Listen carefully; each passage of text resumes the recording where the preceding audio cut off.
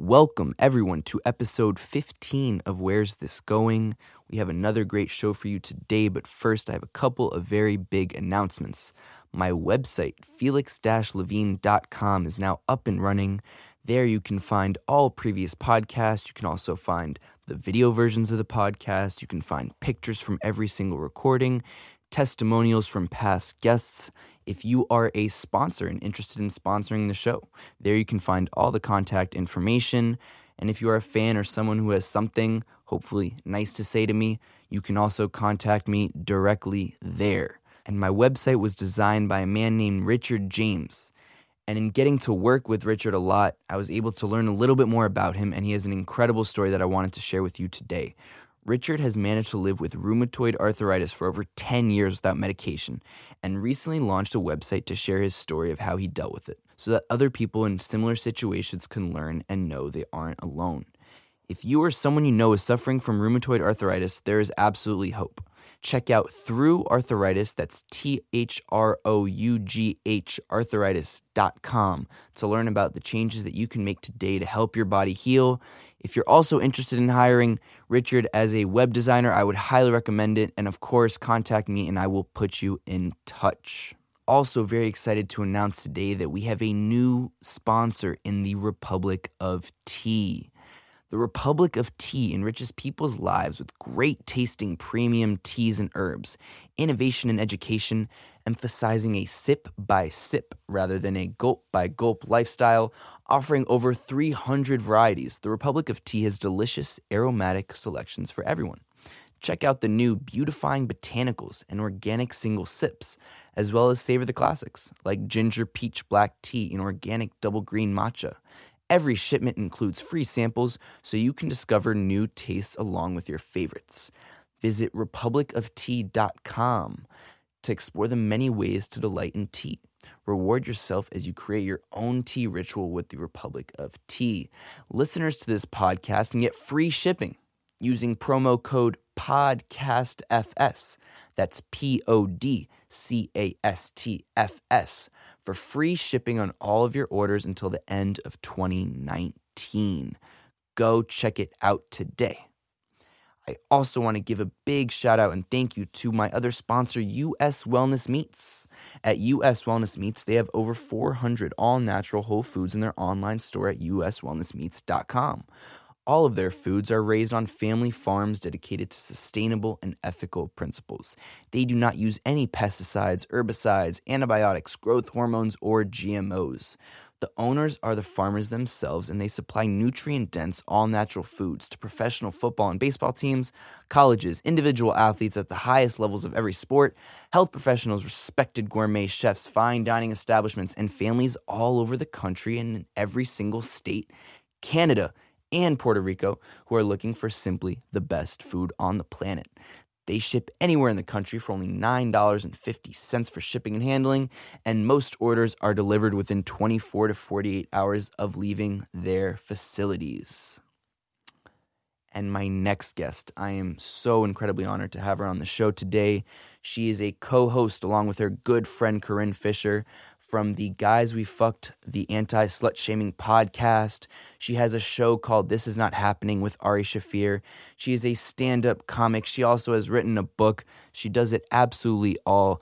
Please welcome the brilliant and fantastic Krystyna Hutchinson.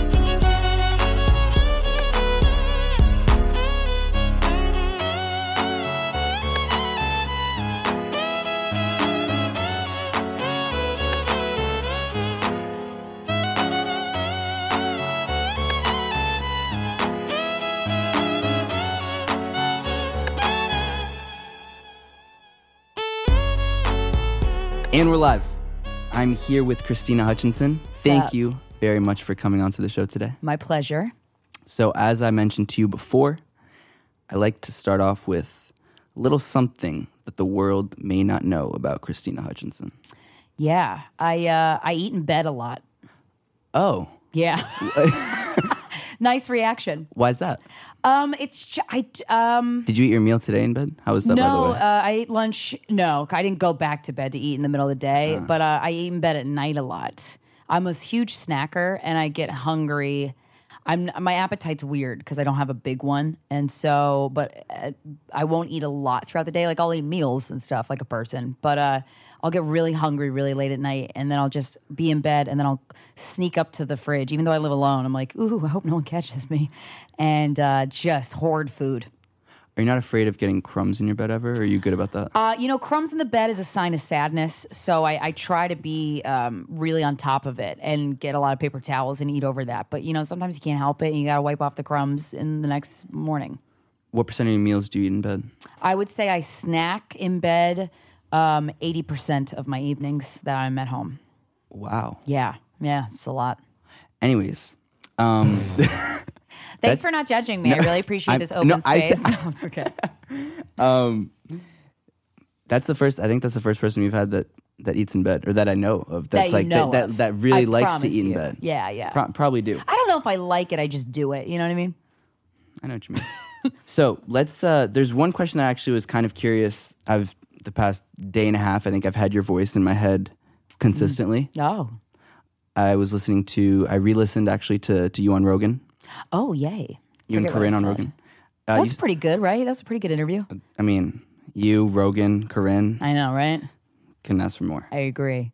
But anyways, I was listening to I also listened to the latest one with Kathy Griffin on Guys We Fucked. And what I really like about your show is, and you guys talk about it a lot, is bringing subjects that make a lot of people uncomfortable, trying to bring comfort. But I also wonder sometimes how you find that fine line between saying basically what's on your mind as authentically as possible, and also, it's never, to my eyes, vulgar.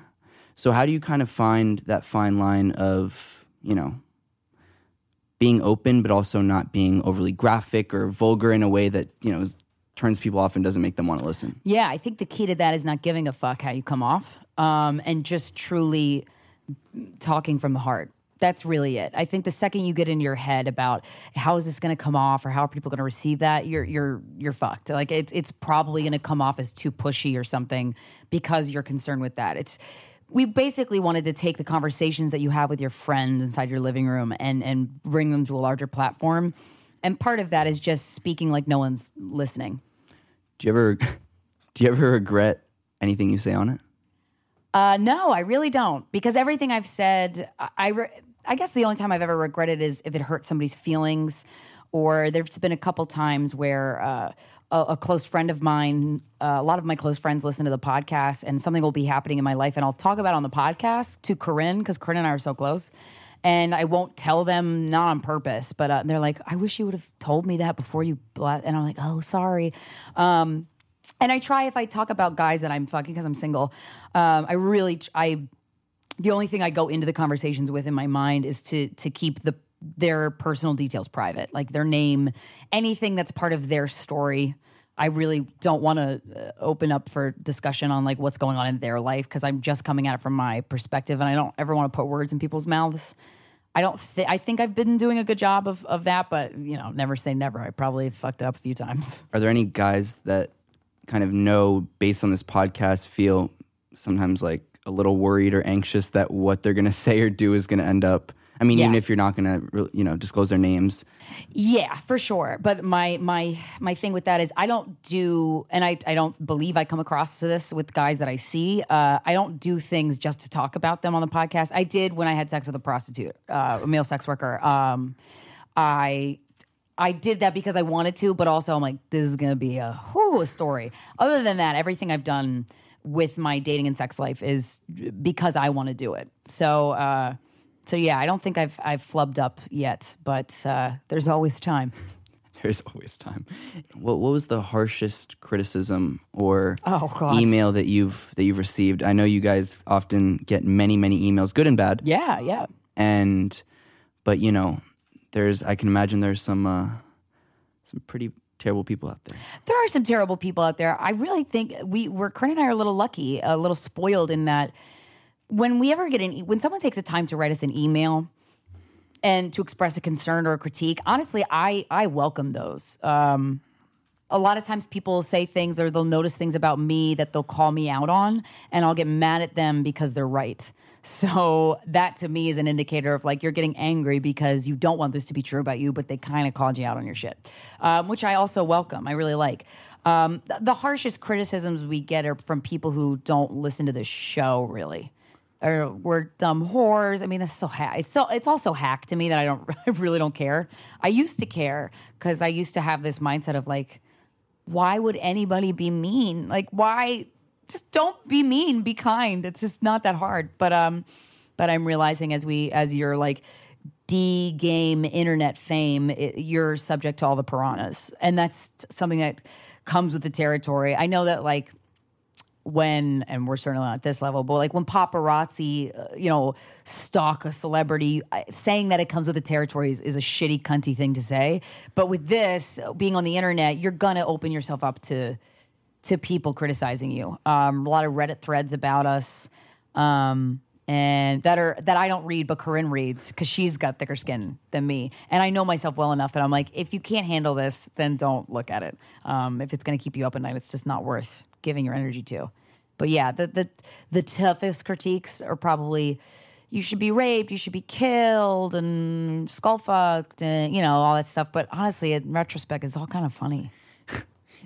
What was the best or most inspirational letter you've ever gotten? Oh my God.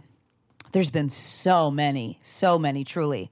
Well, you want to get deep? You want to get really intense right now? As deep okay as you get. I'm usually not a fan of trigger warnings, but because trigger is that word is overused a lot, but it is an actual psychological term that can really fuck people up. So I will say that this is about a very intense subject about rape and incest. But I'll never forget where I was when I read this email. I was in the grocery store, and it just stopped me in my tracks. A listener, I think in her 30s, emailed us about a really terrible experience she had in her life. Her dad raped her several times and had administered 2 abortions via clothes hanger on her. And on her 10th birthday, her biological father invited a few of his friends over to gang rape her, and she ran away to a Kroger grocery store and was put in child services and got adopted by a really wonderful family and is doing great. And I got that email and I forwarded it to Corinne. I'm like, oh my God. And that was also at a point where we were a little naive to the fact that so many people have been molested or assaulted or raped in their lives. That's something that this podcast has opened my eyes up to. We summarized the email on the podcast. We didn't read it verbatim because I was like, I don't even know if I could say these words without breaking down. And the woman emailed us back because she heard us summarize her email, and she's like, I just want to let you know, like, I'm okay. Like, I'm doing really well, and I'm really happy. And I'm like, shit, that's incredible. Like, it just gives you a lot of perspective on the struggles, things that people carry around with them, strangers that you interact with day to day or just walk by on the street, and you have no fucking idea what they're going through. And this inbox of ours has given me an idea of what a lot of people are going through, and it has given me more compassion and empathy than I ever thought I could have. Yeah. Yeah. No, that's an intense one. It's an intense one, but I think it's also, as I kind of mentioned before, I think it starts a conversation. Yeah. A conversation that's really needed. And I'm also kind of curious, when you guys are, I don't know what your process is like, if you want to kind of get into it with Corinne on how you guys come up with the content for each of your episodes. Mm-hmm. But are you guys conscious, or I think, from the beginning, from when you started to now, are you more conscious as you get more listeners as well about how many different experiences and people are listening, because yes, it's not just, girls, it's guys, it's everyone that's had different experiences. Yes, 100%. There's nothing that shocks us anymore. Zero. We've had, people come up to us after our live shows a lot. For the first year that we were touring, Corinne and I really wanted to make a point to like do a meet and greet. Anybody who wanted to say hi after the show.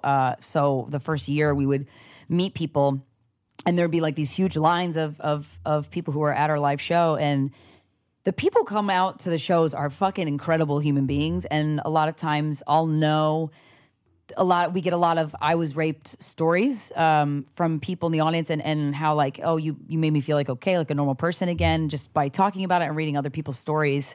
And I always know that that's what they're about to tell me based off the look in their eye. Like I can kind of see it coming. And one time we were in Arizona, and at the end of the line for the meet and greet, there was a father, a guy maybe, I don't know, his 40s or something, and he had that look in his eye that he was going to tell me something really intense. And sweet man. And he was saying that he's listened to the podcast, and it kind of helped him be able to get out of a really toxic marriage. And he recommended that his daughter, who was I think 16, listen to the podcast, and she started listening separately. And then that gave her the courage to tell her dad that she was raped. Wow. And the father was like, oh, my daughter never would have told me that. And so it's crazy because even my own mother, who was subject to predatory men at a very young age, I didn't know that about her. And when I talk about this story on the podcast, or I have talked about it a bunch, when I lost my virginity, I was 15, and my mom had asked me at a restaurant when I was like 16 if I was still a virgin. And I didn't want to lie to her, so I said no, because I had a boyfriend at the time that I lost my virginity to. And she walked out of the restaurant and made my dad pick me up, and she was like so disappointed. We didn't talk about it. And I was always really scarred from that. And she eventually, I hid the name of the podcast from her for a very long time. And she found out eventually. We had a long discussions about it. She ended up coming on the podcast, and we had this amazing discussion, and I had the opportunity to ask her all these questions that I never would have asked her. And that's when she told me about these 3 instances when she was 11 or 12 years old, that the men that she was working for either assaulted her or came onto her or like creeped her out to like the worst level. And that's it, like connected the dots for me. I'm like, that's why she was so afraid when she found out I was sexually active, because her brain went to, oh my God, I don't want that to happen to her. But people are so afraid to talk about shit that discussion could have been had, but it wasn't. Because it's a tough one to have, but that kind of created a lot of tension between my mother and I when I was younger. And I feel like after that interview, it was completely resolved. It was crazy. Wow. Yeah. Do you feel like you do this podcast for those people that have experienced traumas and don't know how to articulate their feelings? Now it is, yeah. Now it's certainly the motivation behind continuing to do it. Was there a turning point where like you start the podcast, and I think I heard you in an interview say you guys didn't really expect it to do. I mean, obviously, I didn't think anybody was going to listen. Was there a moment where you're like, oh shit, yeah, people are paying attention? There's many moments. The first moment was when the first press piece we ever got was from the Daily Beast. And at the time, we had submitted to have the podcast on iTunes, and iTunes rejected our application. Did not say why, but we were like, we can put 2 and 2 together here. And we kind of threw a fit about it. We fucking fuck shit up on Twitter. We ended up having so many people tweet at Apple Podcasts. I don't know how the fuck they got our number, but the guy from Cupertino, California called my cell phone, was like, hey, your listeners are pissed. We just want to know it was an oversight. And I'm like, okay, whatever. Just get us on iTunes. But anyway, the Daily Beast press piece was titled "The Podcast Too Hot for iTunes," and I remember my boyfriend at the time subscribed to their daily, newsletter. Every morning they would send an email with all their top articles, and that was on it. He was like, "Oh my God, wake up! You're on the Daily Beast news email." And I'm like, "What?" And then I had a huge panic attack because I was like, "People are gonna hear me talk about these very intimate things." But it's kind of like, well, you said it. It will never not be on the internet ever again, so you might as well just get used to it. This the way I see it is like it's a very confident openness and like ability that I think that I haven't seen in a lot of people to be able to talk about, stigmatized subjects that no one else really wants to ever talk about. Yeah. Have you always kind of been like this? What were you like as a kid? Were you always open about these things, or not about these things? I kind of stumbled into this type of curiosity. I'm a very curious person. And when Corinne and I decide who we want to interview on the podcast, we base that decision mostly off of, are we curious about this person? Do I have a couple questions off the top of my head based off of what I know? That's all I need. So yeah, that's pretty much our go-to with getting guests. Yeah. And as a kid growing up, were you like? Not really, because like there's certain subjects that like sex was never talked about in my household ever. But I was always curious. I just didn't have the tools in my tool belt at that time to verbalize that there's something amiss with the way that, like, for example, with the virginity thing, like that didn't feel right, the way that my mom was dealing with it. But I didn't have the tools to say, hey, because I was 16. I'm like, this is making you really uncomfortable, but I don't want this to stunt my growth. Let's talk about it. But my curiosity gets to run amok and really play with this podcast, because one of the things that has come out of the curiosity through getting emails from people who are assaulted all the time, for example, this is something that it opened our eyes up to doing the show. I was like, statistically, we have heard from it feels like hundreds of thousands of people, and at this point it probably who have been assaulted, who have been raped. I have yet to hear from anybody who has raped. And statistically, there has to be people listening who have raped a person or rape it. However you want to fucking say it. I don't know. So if you wouldn't mind, because I'm trying to wrap my head around why this is such a huge fucking problem, making a fake email address and telling me what the fuck is in your head, what's happening. And lo and behold, we got some responses. I remember that part from Rogan. That was something that I was very curious about. I think if I well remember, it comes from, or some of the responses that I think you guys went into talk about men that just kind of have had maybe a bad experience with a woman or never experienced anything with any women. Mm-hmm. And they have like this built up either anger mm-hmm. or frustration. Or they hate themselves, but because they didn't get any tools to talk. And when you don't know how to communicate feelings and they're like buried inside of you, it's possible that you will explode or you will do things that go against your values or your morals. I mean, I fucking hope that that's what's, these go against their values and morals. And if you were to speak to them directly, what would you say? I have. Well, it's weird. That's a weird one, because there's this part of me that's really thankful for this very specific and unique opportunity to kind of have an understanding. But at the same time, so the empathy is certainly there for the people that have reached out to us, but a lot of anger and a lot of, but when I respond to them, the few that I did respond to, because I had to stop, it just felt, I don't know, I had to stop responding to them. But I don't know, I just came at it from a place of curiosity, and I asked more questions. I kind of like interviewed them via email. And yeah, it some people gave me some insight that I kind of thought was the case. Two of them, I think two of the guys they're all guys that had emailed us. Not to say that women can't rape, because again, this is a lot harder. But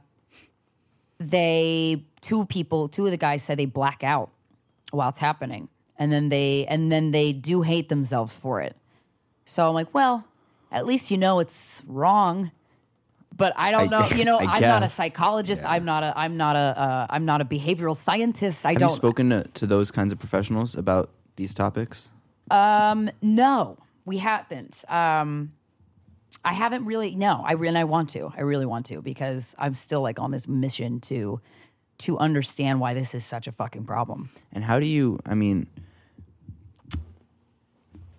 you have one of the biggest podcasts in the world.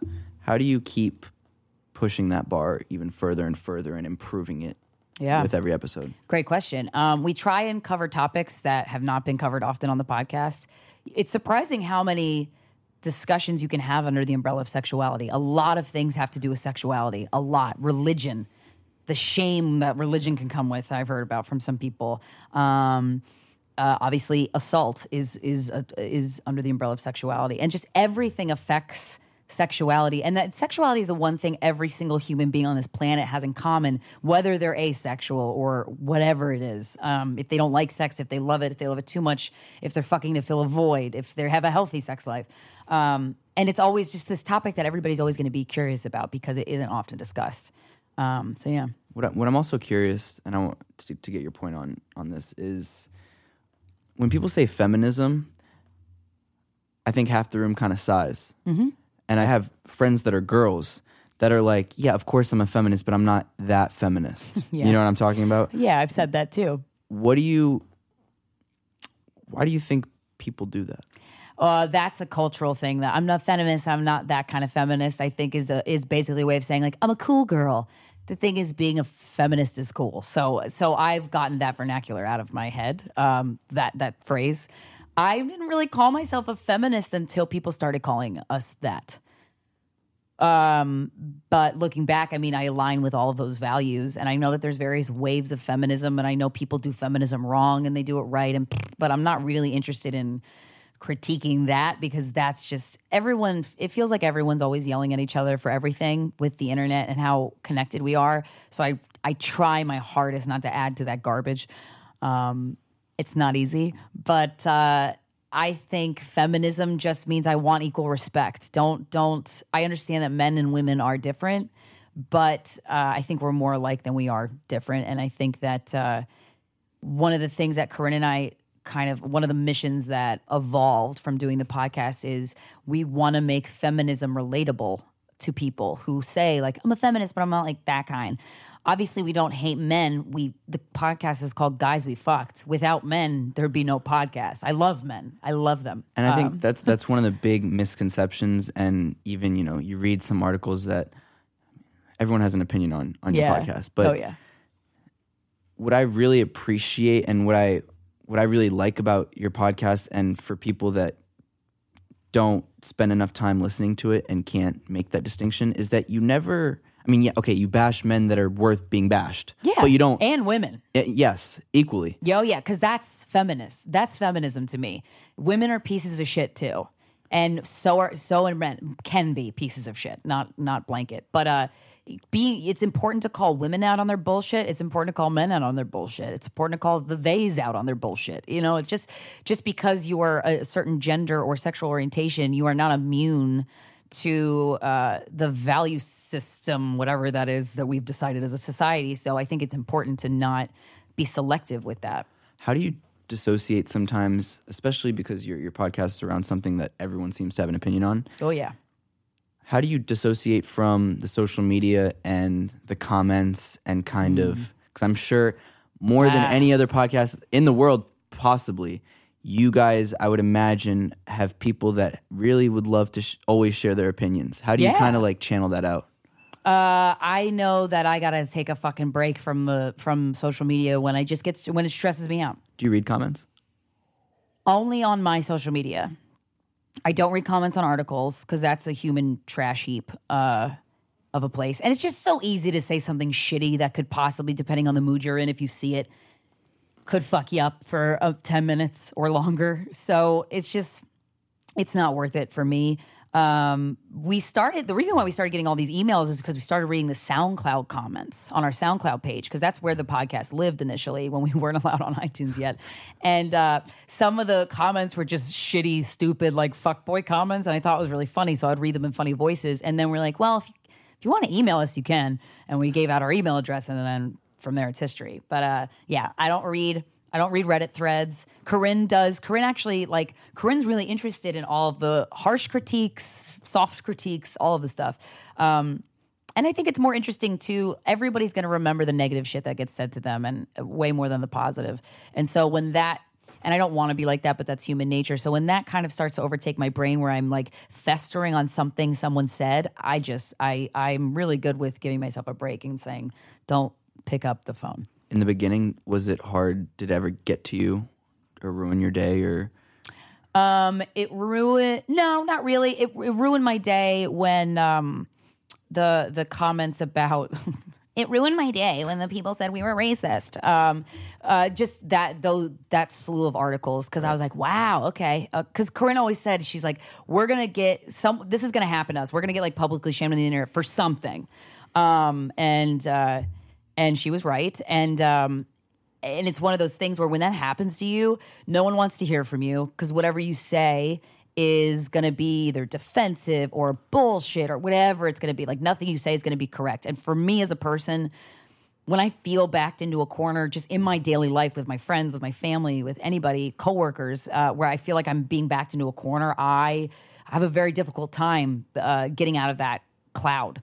And so that was a situation where it was like, I couldn't go on my social media for 2 weeks. I mean, it's not the end of the world. Who gives a shit? I just didn't go on Instagram and Twitter for a while, which is fine. But because I feel like I had all these things I wanted to say, and like, you didn't listen to the next episode where we apologized. That was in 2014. All this shit. I'm like, just stop. People are going to take it how they will, and then it will fade. And it's kind of, when shit fades like that, I'm like, did you even really care? Because I am all for saying that, hey, that's fucked up what you said. Let's have a discussion about it. I'm so open for that discussion. But then when people just come at you with like a death threat because they thought you were saying something that was really racially insensitive, I'm like, you just want to be right. Like, you don't give a shit about this. But we had a lot of great discourse with people about it. A lot of great conversations about, hey, what you said really disappointed me. Like that, I'm like, let's talk. If you have the energy in you to tell me why, first of all, thank you, because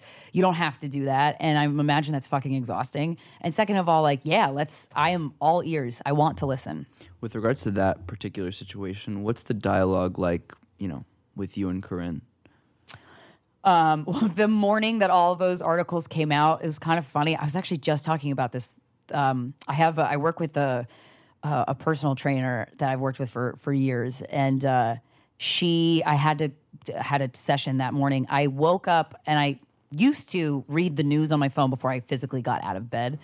That morning I did the same. And I opened up my BuzzFeed news app. It was the first article. And then I was like, it's a nice way to wake up. I was like, oh fuck. I physically get out of bed and go to plant my feet on the floor. My bedroom is in the basement of the apartment building. And I sat in 3 inches of water. My apartment was flooding. It wasn't even raining. It was like a water main break. And I was like, it's like a fun day. This is just some bullshit. And like my trainer came over. I'm like, can you help me clean up the water? I'm not racist. Oh my God. And it was fucking hilarious. And the whole time I was like, this is going to be funny one day. It's going to be funny one day. I'm going to be fine. But yeah. What was the original question? I forget. The dialogue between you and Corinne. Oh, between Corinne and I. So I texted Corinne and I was like, oh, fuck. And I was so much more affected by it than her, because I understand the nature of the internet and how shit works. But she understands it in a way that she really actually understands it and doesn't let her emotions carry her away. And so I was just like, what do we do? And she's like, release a statement. We just kind of like powwow and like, we want to, handle this the right way, but no one knows what the right way is. But yeah, I texted her. I was like, fuck. She's like, I don't need that. Yeah. I'm like, okay. Did that experience change or make you think twice sometimes about something you're going to say? Oh, well, yeah. Yes, I think the ideal takeaway from that situation is if somebody says something that's racially insensitive, for this particular example, you want to listen. Just listen and understand and don't be defensive about it, right? So that certainly made me think about the way that I speak and making sure that ignorant shit doesn't come out of my mouth. The thing is, if I have ignorant shit that comes out of my mouth, I need to get the ignorant shit out of my mouth, because I'm not saying it because I'm trying to be like, I'm ignorant. But to get called out on that is actually a gift. And so how do I know that what I'm saying is insensitive unless people tell me, hey, that wasn't fucking cool, even though I didn't even, whatever. So that's, it certainly made me more aware of that. It's weird because it made me never want to talk about anything to do with any race other than my own. But I'm like, no, that's not the way, that's not the attitude that I want to have with it, because I still want to be curious and open and listen and inquisitive. And if I say something stupid, like, please call me out. I'm not going to be like, you're wrong. Do you feel like because when you talk into a microphone, millions of people listen, you have more of an elevated sense of responsibility. Yeah. Yep. Is that something that scares you, or do you? Yeah, it's scary, but it's scary in a really good way. It's like an honor to be scared of that. And did you ever imagine 10 years ago this would be the position you'd be in today? Not a fucking clue, Felix. When did you first start getting into comedy? I always wanted to be on Saturday Night Live. That was my first ever dream. That probably started festering around 6 or 7 years old. My mom had depression, and when I was a little kid, she was hopped up on all of these medications that she had no business being on, but the doctors, psychiatrists can really be a holier than thou and say that the side effects you're experiencing are in your head or whatever the fuck. It's a really fucked up, obviously the healthcare here blows. But one of the things, my personal experience is that with my mother anyway, is that doctors didn't listen to her. She's like, you don't understand. Like, I want to like drive my car into a ditch or whatever. Like, this isn't normal. And they're like, well, just like give it another week. Fuck you. So yeah, wait, what was the original question? I got so into that tangent. You're thinking about mom. Yeah. How you got into comedy? Getting into comedy. So the mom with depression, where that comes in is like I was always trying to make my mom laugh. And whenever my parents would laugh, I would be the happiest child in the world because I just loved nothing more than to see them happy. Are you an only child? No, I'm the youngest of two. I have an older brother, 8 years older than me. And but I would try to entertain everybody in the household when I felt like the energy wasn't great. And it wasn't great a lot of the time. So I was always like, and so I remember my parents just really laughing a lot at the 90s, early 2000s Saturday Night Live episodes. And I fell in love with Saturday Night Live because Gilda Radner was one of my first heroes because she was an example of a grown woman who acts like a child. And I was like, you can do that because that's what I want my life to be. I thought you had to grow up and be boring. One thing I wanted to promise myself, and I did this, I promised myself this when I was really young, was like, you will not have a boring life. That's my biggest fear. And I do not have a boring life. It's the best life. It truly is incredible. Do you remember the first time you did stand-up? Oh, yeah. Yes, Bombed, I did. Or do we kill it? Oh, neither. I wouldn't say I bombed. Corinne was there because we met when I interned for her company. And so a couple years later, I graduated college, invited her. I wanted to get into stand-up, so I moved to New York City, transferred colleges so that I can intern at Saturday Night Live. Because I was like, I want to get an in there. How do I get an in? They have interns. Okay, I guess I got to move to New York. I got to be in college. You have to have college credits in for NBC. So I was like, I'm moving sophomore year of college. I transferred schools to Marymount, Manhattan. And I was like, I don't know how I'm going to get this fucking internship, but I'm going to do it. Interviewed 3 times. The 4th time, Dina Moles, this wonderful woman who works in production there, she called me and she was like, it was my last semester of my senior year. So it was the last opportunity. And the thing is with Saturday Night Live is when you intern for them, no one quits. Like you never want to stop working there.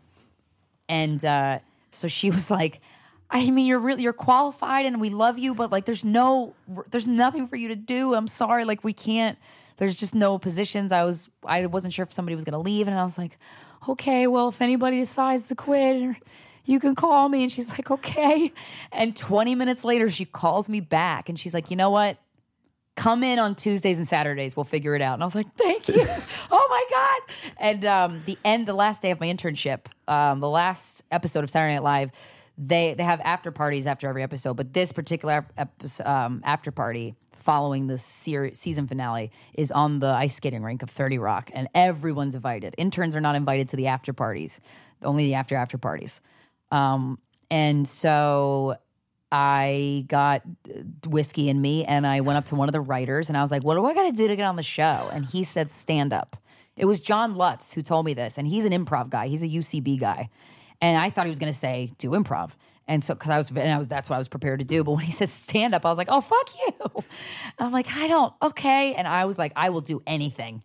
So I signed up for a bringer show at Broadway Comedy Club. And a bringer show, I have very mixed feelings, as do most comedians, about bringer shows, because they can be a cool opportunity. They can be a waste of your time and bullshit, greedy money hounds. But this particular one, you had to invite 5 people. They had to pay a cover, $20, 2-drink minimum, to see people who have rarely ever done stand-up do 10 minutes of material, I think it was, or 5, I forget. And yeah, I did it. I remember making a joke about how my mom loves watching judge shows and how ridiculous I found judge shows to be. I forget what the exact joke was, but Corinne was there and she was like, "That didn't suck." I was like, "Thank you." I almost shit my pants. That was the most nervous I've ever been. How old are you? I was 23. Wow. Yeah. And do you have time to do a lot of stand-up still? Oh, yeah. Every night. Every night? Yeah. I try to get up every night. And how does stand-up differ from doing the podcast? Oh, man. Well, stand-up's a lot more prepared. The podcast, I can go in and say, I want to talk about this, this, and this. We don't prep in terms of like writing things out. Like you're very prepared. We don't do that just because that's the way our brains work the best. And we want to keep everything fresh, and just because we're bouncing things off of each other. So we want our reactions to be prepped. But for stand up, I mean, the prepping is so much different. You're making a sculpture. When you first have an idea for a joke, it's this huge chunk of clay, and you have to take it to as many stages as you possibly can to eventually form the sculpture that you don't even realize, you don't even know what you want to make with it. But you find the funny, and you find the beats, and you find places to do callbacks and to dive in more to a concept. And so, yeah, the prep that goes into that is real. Does most of your content come from real life? Yes, all of it. I don't have to make up any of this shit. Will you take us just quickly through your writing process? Are you a big writer? Do you write down, or how do you mold to get your perfect? Yeah, for content? a long time, I thought that if you're a good comedian, that means you sit down with your notebook for at least an hour a day and you just write. And I never did that. I did that a couple times, but I'm like, okay, don't get hard on yourself. That's just not your method. So I have my notes section on my phone is my most used app. And so whenever I have a concept or an idea, or if I'm with friends and I say something and everyone's like, "That's funny, that's a good bit," I'm like, "Oh yeah," I'll write it down. And then when I go on stage, I'll hammock it in between two jokes that I know work really well. And certain shows I have more freedom on. Certain shows I only want to do the hits because of, whatever the circumstances are. And so I'll just start talking about it. Do you get nervous? Yeah, but it's exciting. It's excitement nervous. Before I go on stage, I get a little nervous because I'm like, because you don't know how it's going to go. You really don't. I don't think any comedian ever really truly knows how it's going to go, because the audience could be great. The audience could be laughing, but not out loud. So if you're going off of like what you hear, you think that you bombed. But really, if you look at the audience face, they're like, I'm like, that doesn't help. The silent laughter doesn't help. But yeah, you never know how it's going to go, which is the fun of it. What's the best piece of advice you've ever received with regards to comedy? Oh, regards to comedy. We could do life after as well. For comedy, talk about what you think is funny. Don't base it off of what the audience is going to think is funny. Fuck that. You're the only you. That's why you're a stand-up. No one else can do what you do, truly. And that's why I love being a stand-up, because I love comedians. God, they're fucking wonderful dirtbag people. I love them so much. Do you have any favorite comedians? Oh, of course. Yeah, God, so many. Where do I begin? Well, the local, like the local comics that are like known in the scene. I love Michael Costa. I re-listened to one of his albums on Spotify the other day. I fucking love him. I think he's so funny. I love Daniel Tosh. I love Natasha Leggero. I love Kathy Griffin. I love Louis C.K., Chris Rock. I mean, all of the ones that are beloved. I really, really love Hannibal Buress, Michael Che. Fucking, there's so many amazing Yamanika Saunders. There's just so many amazing, brilliant minds working in the comedy scene right now, and it's really cool to be around them. And in your last episode, do you guys release one today? Are you guys going to release one today? It's today Friday? Then yes, we did. I don't know what day it is. Yes, we did. We released one today. In the last episode, though, with Kathy Griffin. Yeah. I think what's amazing about her is, I mean, one, how hard she works. Yeah. And she has a total badass, I don't give a fuck, I'm going to go do it mindset. Yeah. How has seeing somebody like that and talking to somebody like that kind of inspired you? Oh, my God. That is... Because at the end of the day, it's about what where your life is going, where your career is going, and whatever you're going to get out of your life, and however people are going to perceive. It's about like, what is your end goal? And for Kathy Griffin, her focus is so laser sharp, and it's on being a great comic. And that is just, I just respect the living fuck out of that, because she has stood up for herself at times. Like one story she told about standing up to the head of Jeff Zucker, and going in and asking for a raise because her team of representatives, which is fucked up, didn't want to ask him after she'd been on Just Shoot Me was the sitcom she was on. I'm pretty sure that I might be totally wrong. My brain's all over the place. We still love you, Kathy. Yeah. But the sitcom she was on it for 3 years before having this, and she did not get a raise for all those 3 years, which is kind of, I mean, I know a little bit about the industry with that shit, and I'm like, hey, shouldn't you got a raise? You're a big part of that show. And so her people didn't want to ask us, so she marched into his office and asked him herself. I'm like, goddamn, Kathy. And she's like, yeah, and I paid, like she talked about, she's like, I paid for my house $10.3 million in cash. I'm like, fuck yeah, you did. That's so badass. I listened to that part exactly last night. Yeah. It's pretty cool. It is. There's also something I was curious about. Many times I think men will say, of course I support women. Yeah. How? I love women. Like that, exactly like that. How, other than saying that, would you say men can truly support women? Yeah, I think to truly support women, you don't have to say that at all, because you should do it. And that's going to say so much more about you and about your character and about how aligned you are with what you value and what you respect in your life. And I think one of the biggest ways that I really, truly think men could be of so much service, and there's some men that do this, and it's like, it's truly the best gift they could give women, is when they hear other men talk about women in a fucked up way or be disrespectful to a woman to say something, because you think that guy's going to listen to a woman say, can you not say that? He's not going to listen. If he's being disrespectful like that, I think it'll just mean more to that kind of guy to have it come from another dude and be like, what the fuck? Why? And to have another man interrogate why that guy is the way he is. Do your friends, both guy and girlfriends, come to you more so? I mean, maybe they always did because of just the person you are, but after you started the podcast, come to you for advice on certain subjects now that, you've talked about it a lot on your podcast? No, I would say one thing my friends come to me more about is, hey, I had this instance that was really weird. Have you ever heard of it? Like, so something really weird happened to me. Is this bizarre? And 9 times it's never. I've almost always heard of it. There's usually no unique stories. So I can say like, oh, well, I heard from this person about this topic that could kind of help them. So that's the new type of conversation that has been brought into my friends mix. We're going to take a quick break. Yes. So we're going to talk about those disgusting men that don't know what they're doing. Support for Where's This Going comes from Manscaped, who is #1 in men's below-the-belt grooming. Manscaped offers precision-engineered tools. Wait for it. This will be your favorite. For all of your family jewels. Wow. True poet. True poet. Ad company. Do you have any...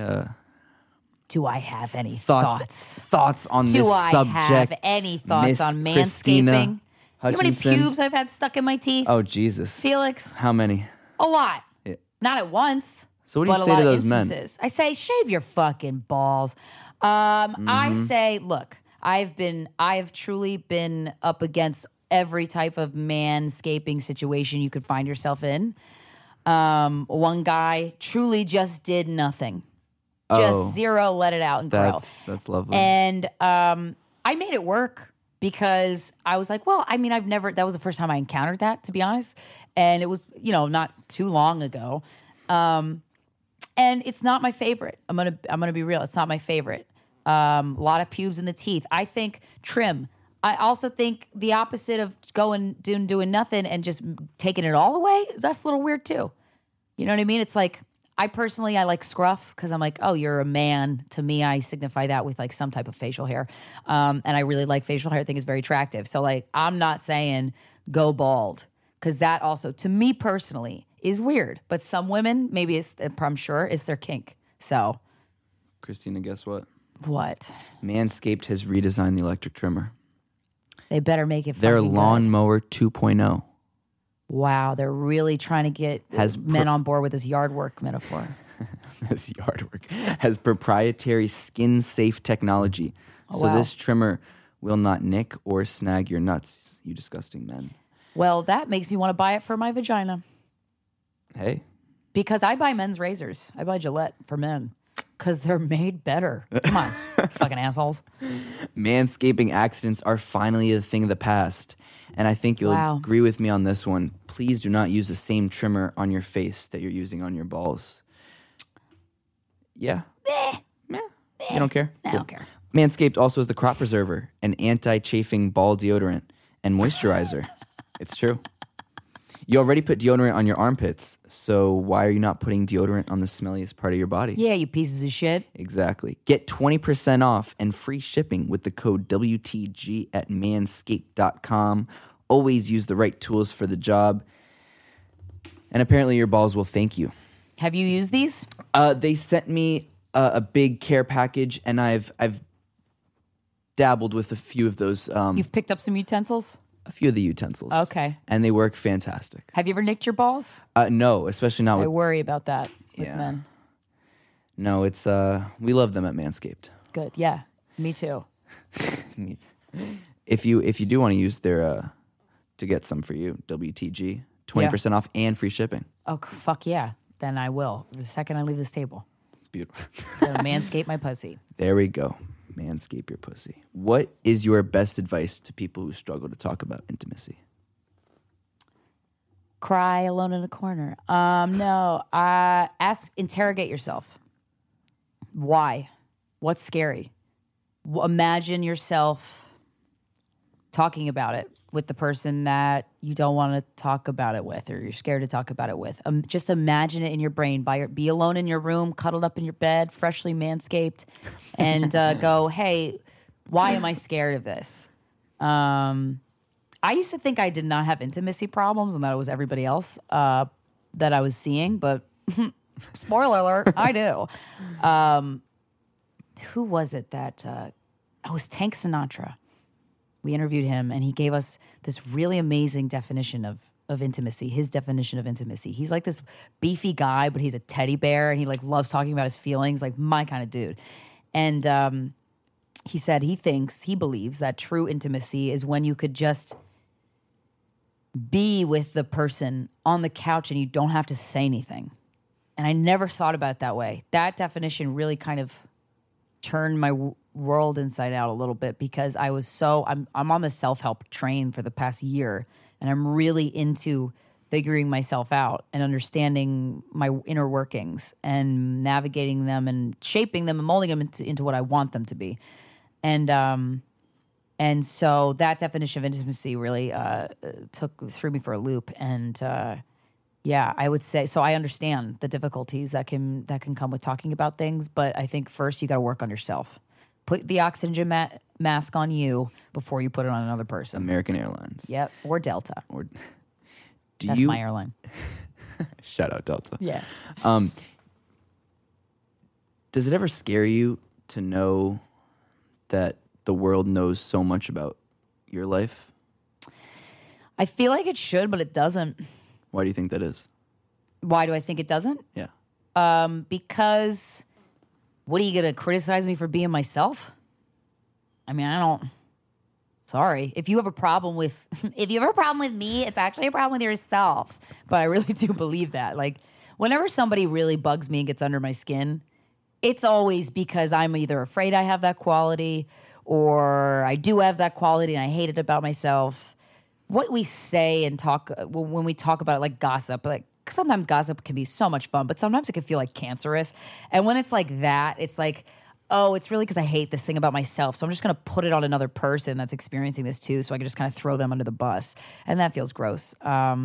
You and Corinne bounce off each other for every podcast. Yeah.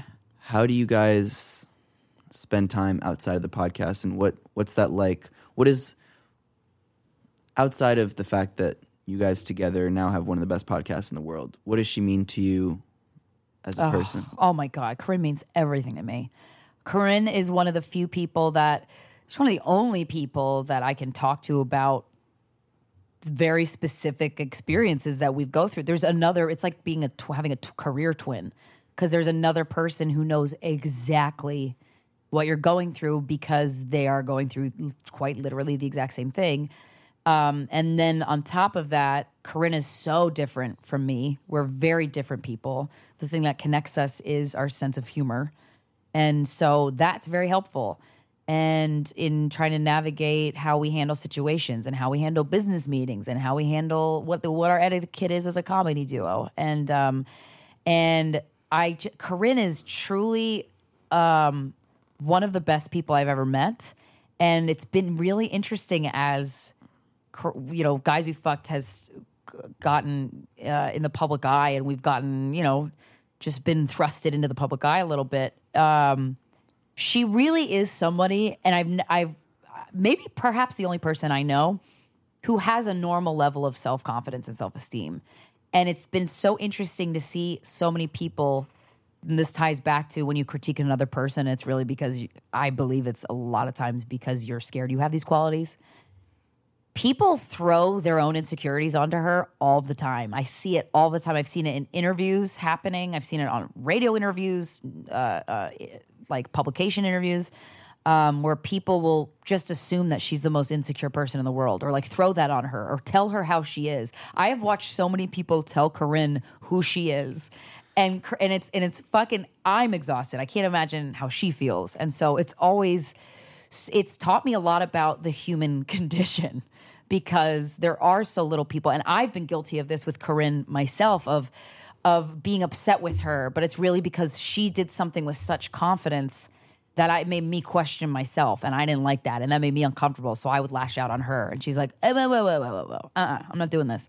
And it's just it's been so eye-opening. Corinne means so much to me. We're really good friends, and we do spend a lot of time together, but it's mostly work, but we make sure that work is really fun. And so every once in a while, though, we're like, we need to go on like a Sorry About Last Night outing and like just do something that's not work, that's just pure for fun. So we make sure to do that a lot. This relationship it's the most I've ever worked on any relationship in my whole life, and it's the most rewarding relationship I've had. How do you guys, what's the dialogue like when there's a disagreement? Oh, it's really great. It's just like, because it's basically like, well, if you disagree, why? Defend yourself, basically. There was a long time where I had trouble standing up for my own ideas and opinions. And I would just say, well, if you think this, then we'll just do this. And because I thought disagreeing with a person meant that I was dissing their idea, and that's just so not the case. And also it meant that I wasn't secure enough in my own creativity. That's really the bottom line. And so as we've grown and worked our asses off, and I'm growing into myself and being confident about my ideas. So very, very amicable disagreements that we have, because it's just a creative conversation. It's like, well, every project we work on is a puzzle. So, and then there's all that you can have so many different approaches with. And so it's just fun to be like, well, what would it be like if we approach it this way? Or what would it be like if we approach it this way? So it's just problem solving. Has the podcast been, in a way, therapeutic for you? Yeah. Doing podcasts is therapeutic for me. I fucking love talking. I'll talk all damn day. Do you think this podcast would have started if Corinne's, the whole story about Corinne's getting dumped? Yes. No. Because that was the impetus. Wow. Yeah. So where do you think you'd be at today if it wasn't for that? I don't know. Doing some cool shit, for sure. Whatever we would have done, been doing something cool. Where do you think this, I think it's been about an hour, but you can tell when somebody walks into a room if they're a hard worker or not. Oh, yeah? And at least for me. Okay. And one of the things, you can hear it even through the podcast. It's not like just because you walked in the room, I think now you're a hard worker. Right. We can tell how serious somebody is about their stuff. Yeah. I think you're probably one of the hardest workers I've ever met. Whoa, thanks. And I'm very curious as to where that stems from. Corinne. Where are you at, Corinne? Seriously, I get scared of being great. I get scared of success. There's a part of me that's self-sabotagey. I think that's not abnormal. Corinne doesn't have that. Corinne truly has the ability to juggle a lot of projects and be sane and maintain her sanity. And so I think I thought that, and it stems from my insecurity. I'm like, well, she's doing all this shit. I should do all this other shit too. And it's like, whoa. Stop, Krystyna. How do you work? What works best for you? What do you want to work on? And how, so, but Corinne lights a fire under my ass with that stuff a lot, because I say lazy, but that's me getting down on myself. I get scared of what's going to come out of an opportunity a lot of times, and she doesn't. And so in turn, that's kind of shaped me into like, get the fuck over it, Krystyna. Like, just don't be scared. Choose not to be scared. Or if you're scared, fucking who cares? Lean in. What about success scares you? That it doesn't scare me anymore, but it was that I don't deserve it, or that I'll take it and then I'll ruin it for myself, or that I'll go down crashing and burning and be a failure and everyone will laugh at me. Yeah, the norm. Is it mostly you're afraid that all those things are going to happen to you, or is it, the people around you? You don't want to disappoint the people around you. Yeah, I actually don't. As much as I care about what other people think, I don't give a fuck about that in terms of success. I don't care about what people around me think of the success. We've been very fortunate that they're very supportive, and like, we get a lot of respect in the comedy community because we've built something from the ground up, and it feels earned. It really does feel earned. Corinne and I have truly worked our asses off. And I am so thankful of every little ounce of success that we can enjoy. And one of the best parts for me is just having respect in the comedy community from people that I respect so much. That's the most rewarding part. And yeah. Will speaking of like struggles and building from the ground up, first of all, I'm honored that you've done some of the biggest shows and you host one of the biggest shows in the world. I'm honored to have. Well, your email was very well thought out. I'm like, this is somebody who gives a shit, and they're not just talking because they feel like they have to. Thank you very much. What would you say to me or other young people, either whether it's a podcast, if they're a comedian, building from the ground up? Yeah. How we talk about first, it's kind of like a 3-part question. Some of the earliest struggles that you remember, some of the doubts, and then if you have a best piece of advice for someone like myself who's just kind of, 3 or 4 months in getting into this world. I think there's one answer that could kind of encompass all 3 of those questions, and that is follow your curiosity. It's really as simple as that. Don't overcomplicate it. Follow your curiosity. I think the world would be a better, kinder, more productive, more successful place if people approach things with curiosity, which means no judgment. So what interests you? What do you want to talk about? What's a topic or a conversation that you would love to dive into? And keep your head focused on that, and fuck all of the other things. When you set out to make the best podcast in the world, you won't. That's why I think it bears repeating that Corinne and I truly didn't think anyone was going to listen to this. We didn't care. Of course, when we, as a comic, any project you wanted to take off, we truly did not have. We just wanted to do something that we could really get behind, that we were like, this is a really fucking good idea. And I'm amped on this idea. And I want to call my exes now and have all these conversations. Like, for us, that was the magic ingredient. And I think whatever topics that you enjoy, whatever categories, whatever facets of life, little corners and crevices that you want to dig into, go. Follow your curiosity. How do you continue to be curious? I'll be curious till the day I die about everything. Where do you think that stems from? Maybe a sense of control a little bit. I just want to know how things work. But also, I know that I'm not right about everything. I'm probably wrong about a lot of shit. And I'm so open to being wrong. That's another tip I would say. Be open to being wrong about everything. Because if you're not, you're a stupid piece of shit. And I really believe that from the bottom of my heart. What's one time that you were so confident you were right, but you were so fucking wrong? Oh, God. Probably like that a guy was in love with me. That's pretty much it. Because I really come to the table with everything of like, hey, I could be totally off base, but this is the feeling that I have. So let's go with it. And then if it takes us to turn a hard right, then that's what we'll do. Is there one guest in particular you're dying to get on, Guys We Fucked? Louis C.K. We would nail that interview. You would kill Corinne that and I interview. are. I have so many strong feelings about this. I want to hear him I soon. want the word. Yes, I think everyone does. I truly think, and actually, this is something that I'm very confident on, and I'm not open to being wrong about this. I really, truly think that if that is the interview that will do all of the things that everybody wants to happen. You know, especially being held on yours. I accountable, don't think getting any back other on stage podcast. without protests. Yeah. Sorry, I was interrupting you. No, No, I think he must go on your podcast before any other interview in the world. I agree. I agree because we have all of the perspectives. We're not, again, you hold people accountable, but also we're of the mindset of if you do some fucked up shit, hold yourself accountable, and then can we not just call you the devil all the time? Not that that's what the people are doing, but I think he's one of the most talented comedians working. And he's not really working now. He's still working. He is still working. But I also think it's very valid that he did some really terrible shit. And I want to talk about that. And we would crush that interview. 100% agree. Have you reached out? Yeah, I've tried. Yeah. I think he's still with that manager who tried to cover it up for him. So I'm like, he's probably not gonna be that receptive.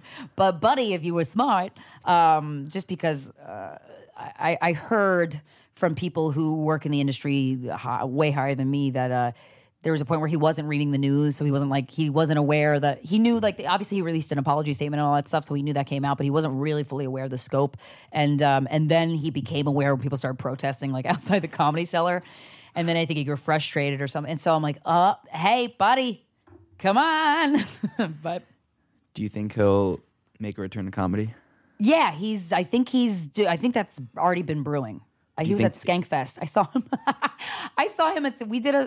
Corinne and I were part of Bonnie McFarlane and Rich Voss, are a married couple, two of the funniest comedians on the planet working today. They're fucking rock stars.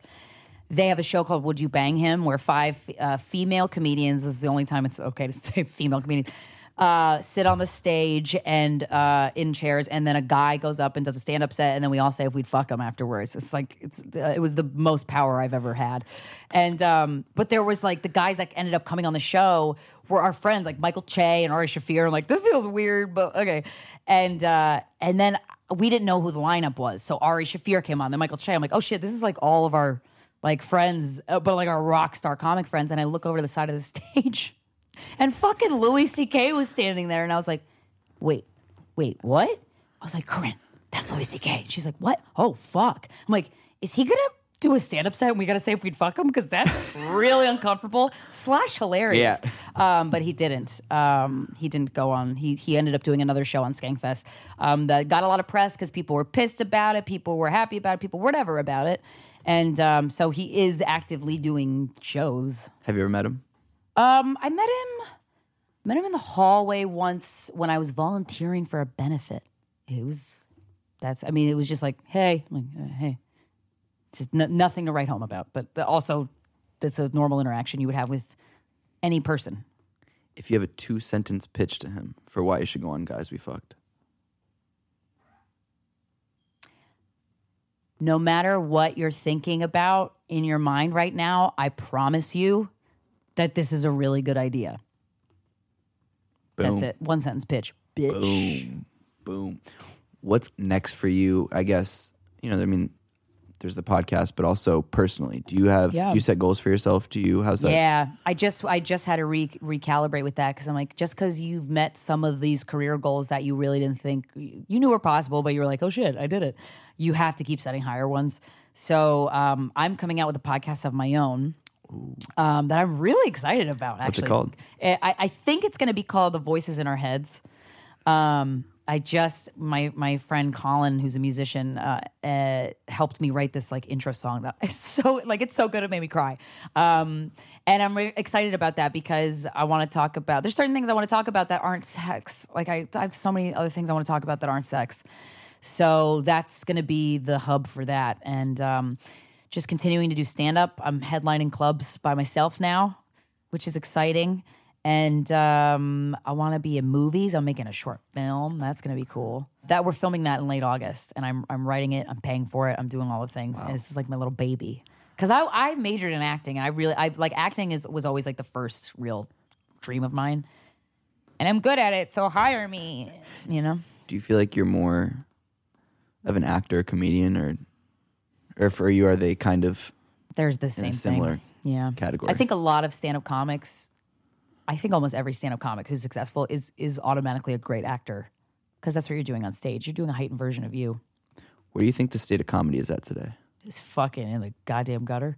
Why? Because everyone feels like that they're taking offense to a comedian's joke should result in that comedian getting torn down. And that's the goal. Stand-up comedy is designed by its nature to push what you're comfortable with and to push what you're comfortable with hearing, thinking, saying. To me, I'm not saying that my particular stand-up does that, but some of my favorite comedians. That's why I like Louis C.K.'s comedy. He is a motherfucking boundary pusher. I love like people like one of my favorite bits that I heard years and years ago, Natasha Leggero. She goes, ever notice how it's your ugliest friend who's always the most afraid of getting raped? I'm like, oh, fucking Christ. That joke made me so uncomfortable and it was so funny. But I was like, damn, Natasha Leggero. Fucking God, that is like the perfect joke to me because it's not easy to hear and it makes people really uncomfortable. And think. And it's funny. And also, too, like, if you don't think something's funny, I've been offended, and I think this bears repeating as many times as possible. I have been offended by stand-up comics jokes. I have, because it's human nature to be offended by something. It's going to happen to you in your life. It's okay. You don't have to say anything. Just be offended. Go, oh, why was I offended? What values of mine did that? But whatever the fuck you want to do, and then you just go home. You don't have to go tweet about it. Not everyone's opinion matters. Spoiler alert. Spoiler alert. Yeah. Do you think everything is on limits in comedy? Yeah, and I think that when a joke doesn't work and it truly just comes off as hateful, the way a comic thinks, the way a comedian thinks is, wow, that joke was racist or sexist or homophobic, or the joke wasn't good. Just because if someone's like, fucking queers, that's not funny. It's not funny. You can, of course, say it's hateful, and that's fine. But from the way a comic thinks about these concepts is that my sculpture is still a mold of clay, and I'm still trying to figure it out. Because when it doesn't hit like that, first of all, it's not the end product, usually 9 times out of 10. And that's how we think about it. There have been many comedians who've who was the fucking guy from Seinfeld who went on like a racist rant? I forget exactly what we said, but it was just a lot of racist shit was said. And I'm like, yeah, that's just, what the fuck? Is he he seems psychotic. Like that's just, there's no joke there. There's no nothing. And so, I do think nothing is off limits, but I do think it's very possible to fuck up a joke on any topic. How would you describe your brand of comedy? Goofy, silly, childlike, and imaginative. Very storytellery. I do a lot of act outs. Act outs are like my favorite thing in the world. Why do you think that is? Because I like acting. So I'm like, you know what? I'm going to just make an acting job for me on stage in front of these people. Do you ever get sick of being always associated to people? I imagine some guys people who fucked girls. Yeah, or thinking that you only talk about sexuality and that's the only thing that you think about? No, because if you think that, this is your fucking problem. I don't get sick of it because I know I'm multifaceted. Exactly. There you go. Where's Krystyna Hutchinson in 20 years? Oh, boy. Actually, give me 5, 10, 20. Oh, my God. Not to get dark. Who said I was going dark? I was. 5 years, I hope I'm headlining theaters and in movies and on red carpets and winning Emmys and maybe Tony, because I can do play acting. I've done some fucking Stanislavski shit. And Oscars. I want to win an Oscar. That's maybe 10 years. 5 years Emmy, 10 years Oscar, 20 years I'm sitting pretty in Maui. And why Maui? because I don't fucking know. It's just what came off the top of my head. Probably not Maui. There you go. You can find Krystyna Hutchinson on Twitter at Krystyna Hutch. That's KRYSTYNAHUTCH. The same on Instagram. Your website, KrystynaHutchinson.com. Are there any big dates? This is going to be released in about September. Great. So, yeah, there's one. I'm headlining American Comedy Company in San Diego. What are the dates, you ask? Oh, great question. Let me take out my calendar Please do. for just 1 second because I don't fucking remember. In the meantime, you can find Guys We Fuck, the anti-slut-shaming podcast on literally everything on Earth. Yes, and all new episodes are available exclusively on the Luminary app. Go get Luminary. November 21st to the 23rd, American Comedy Company, San Diego, California. There she will be. Krystyna, I said this earlier. Oh, what? That's a big pause. It was a big pause. I genuinely, Joe Rogan is a huge idol of mine. Mm-hmm. And when I first listened to you on Joe Rogan, I loved it. Awesome. And to have you come on to my show is a true honor. So thank you for taking the time. Thank you for having me.